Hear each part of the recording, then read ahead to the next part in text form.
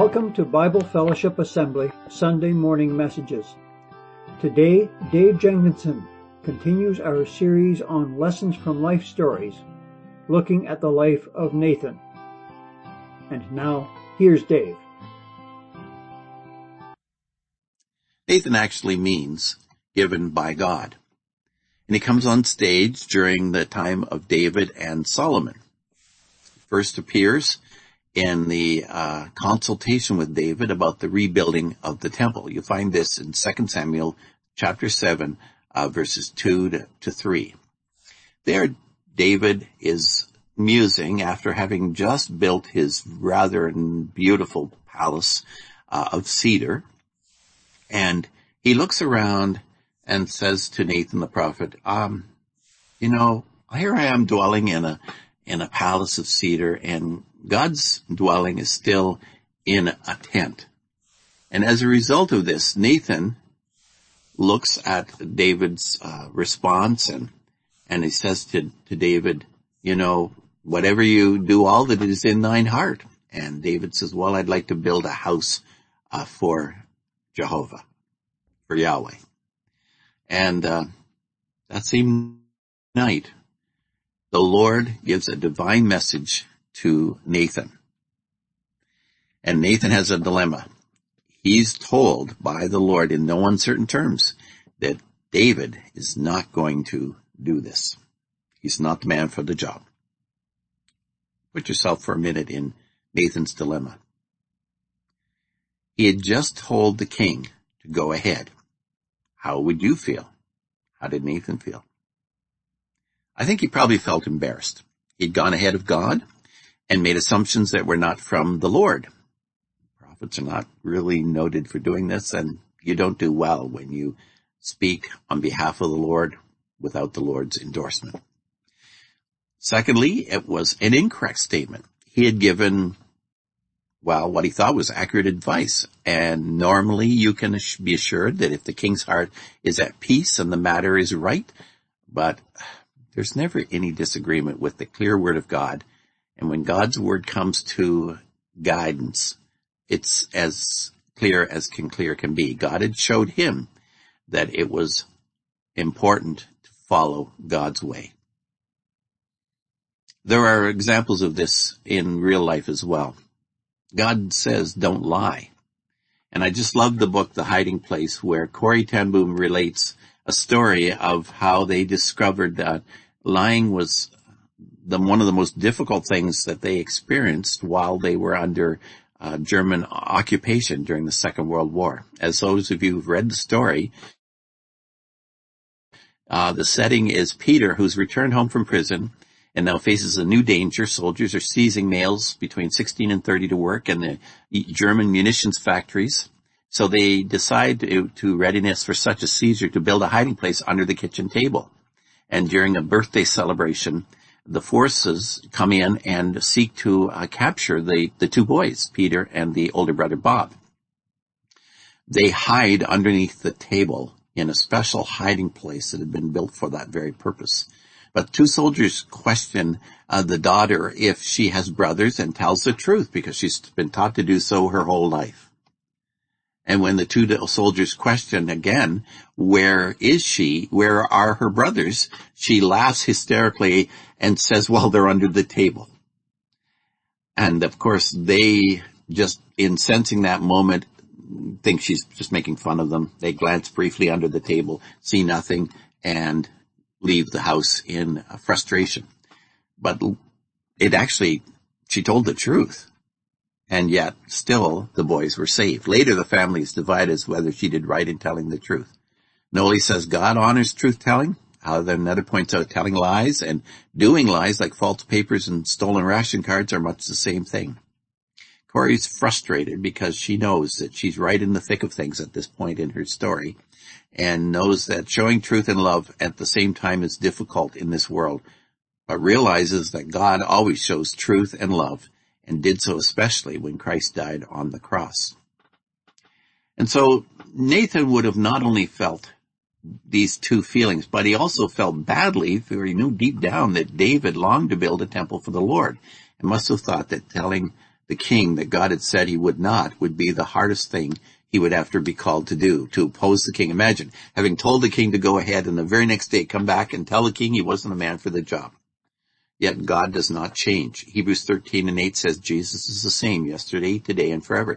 And he has a plan. And while that plan does not include David building the temple, the good news was that it would be his son who would build the temple. And just as the father did not die on the cross, but rather it was the son who was nailed to the tree, so too it was the son of David, Jesus, who would build the kingdom of God.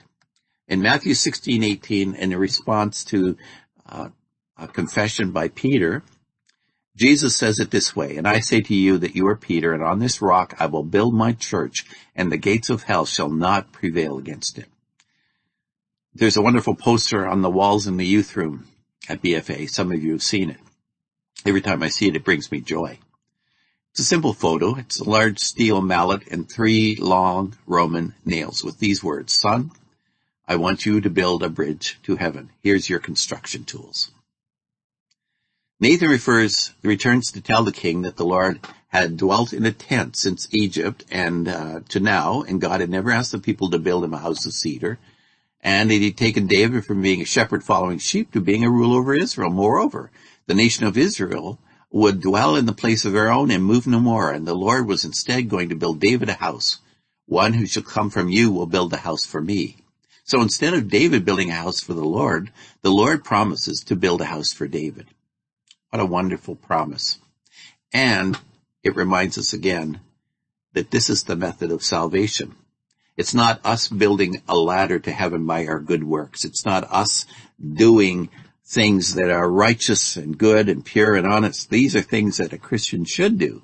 But that does not bring us to heaven. Rather, it is the Lord who has brought us into heaven. And in fact, Paul says in Colossians and in Ephesians that we're already seated in the heavenlies. And so this elicits a beautiful prayer of thanksgiving from David. If you haven't got a chance, we can't read it all right now, but we would like to read a few verses. It's from 2 Samuel 7:21 to 28. And I'll just read the latter part of it. Verses 27 puts it this way, "For you, O Lord of hosts, God of Israel, have revealed this to your servant, saying, I will build you a house. Therefore, your servant has found it in his heart to pray this prayer to you. And now, O Lord God, you are God, and your words are true, and you have promised this goodness to your servant. Now therefore let it please you to bless the house of your servant, that it may continue before you forever. For you, O Lord God, have spoken it. And with your blessing, let the house of your servant be blessed forever." And the wonderful thing about that prayer is that prayer has been answered. For we know that Luke, as he speaks of the genealogy, the lineage of Jesus, he speaks of that lineage as being that which would come through Nathan's line. And it's a wonderful reminder again that God is at work building in our lives.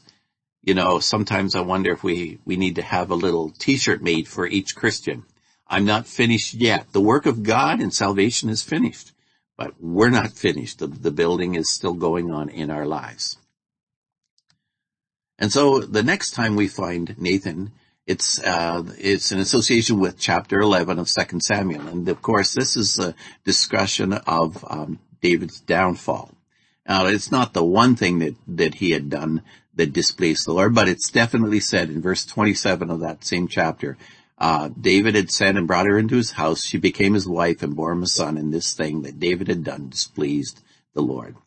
And so Nathan the prophet comes in and has to speak negatively towards the king once more.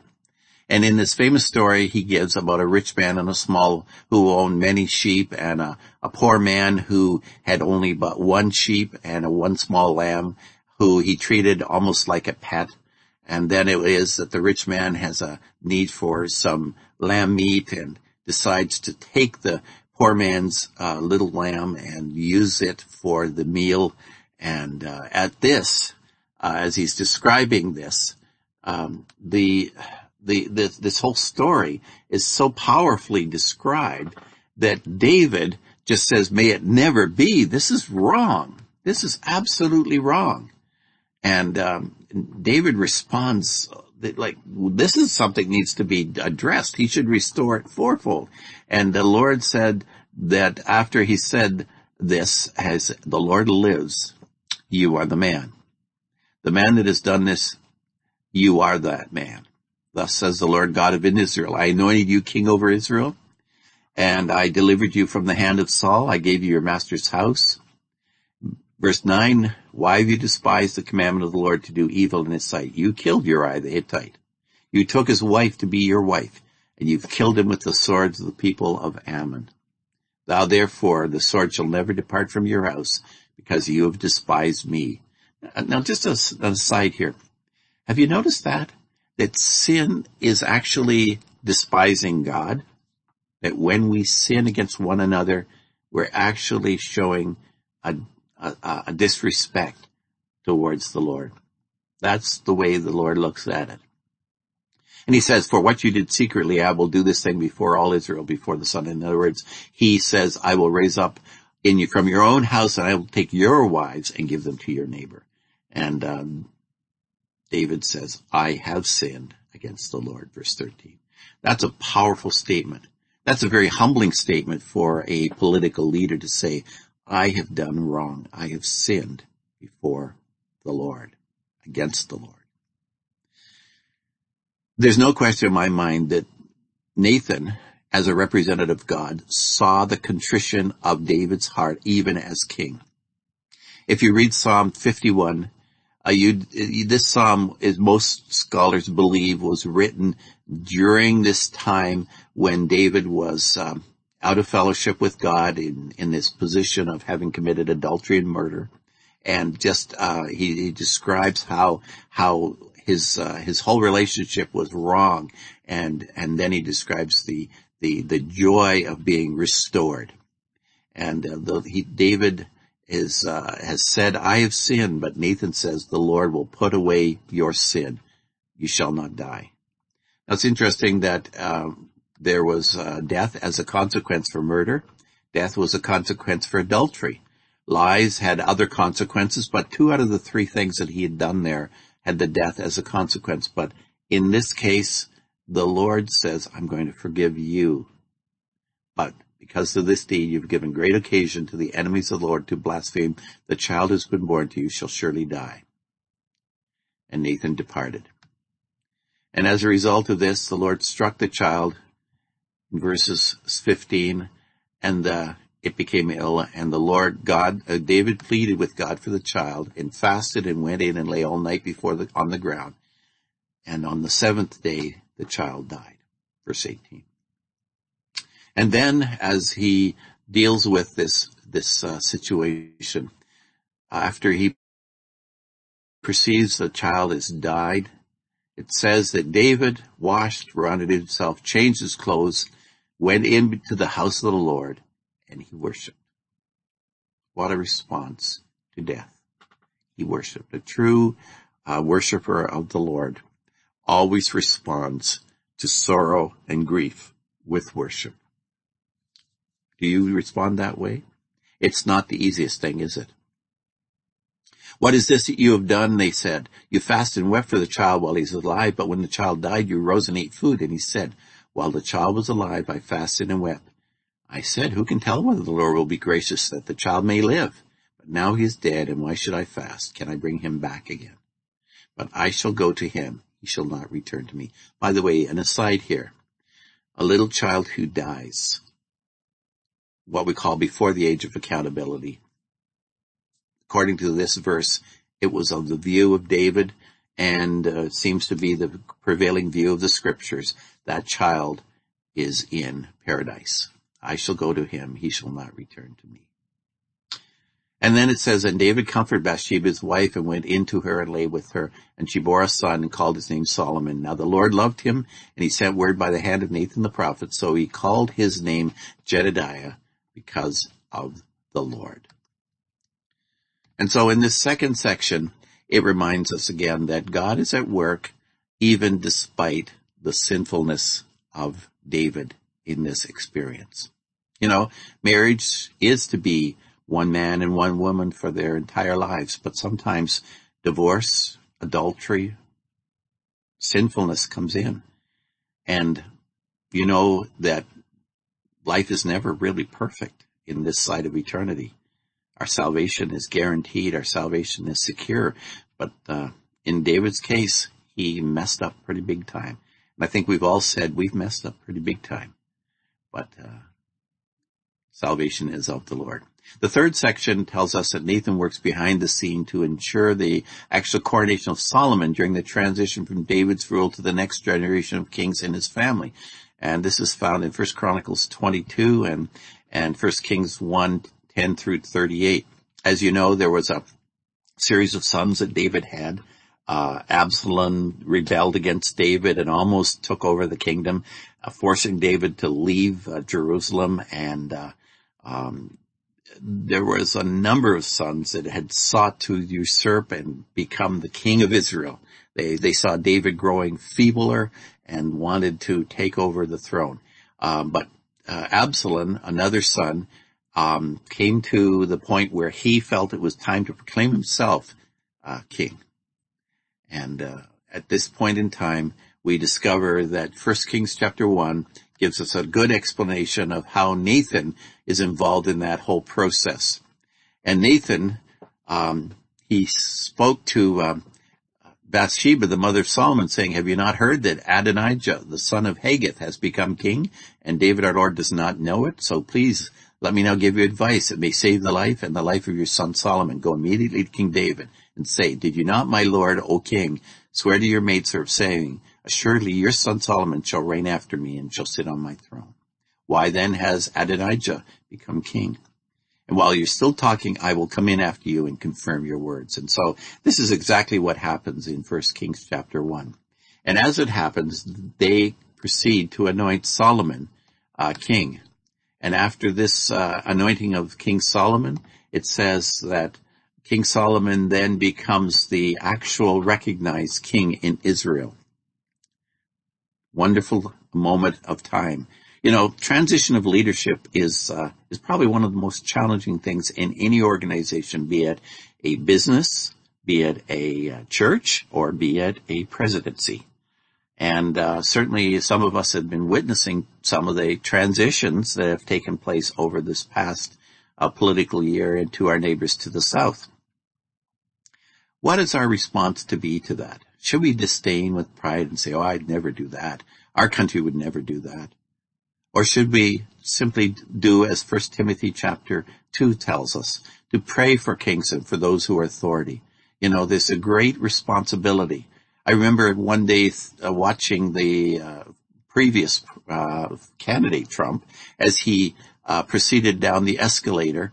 And as he proceeded down the escalator, my thought was, and I say that in respect now, but it was in error at that point. How could such a person be even considered for the presidency? And yet, while you may not agree with everything he's done, there's many who would have agreed that he was a good president. And many would have agreed that the former president was also a good president.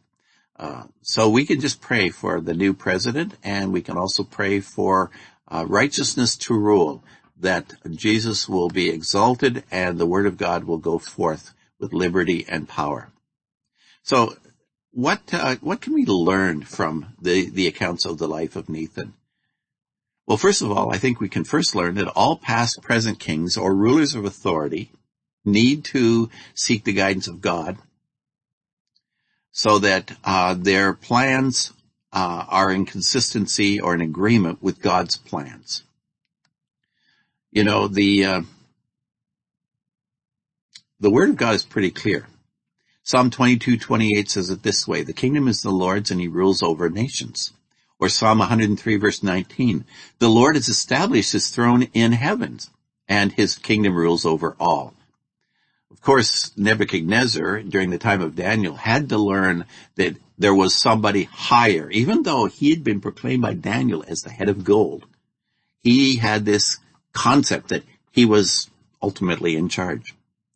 And he had to learn, in order that the living may know that the Most High rules over the kingdom of men, Daniel 4:17.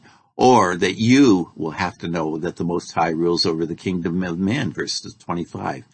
Inasmuch as they gave the command to leave the stump, it may be assured that you will come to know that heaven rules. And verse 32, until you know the Most High rules in the kingdom of men and gives it to whoever he chooses.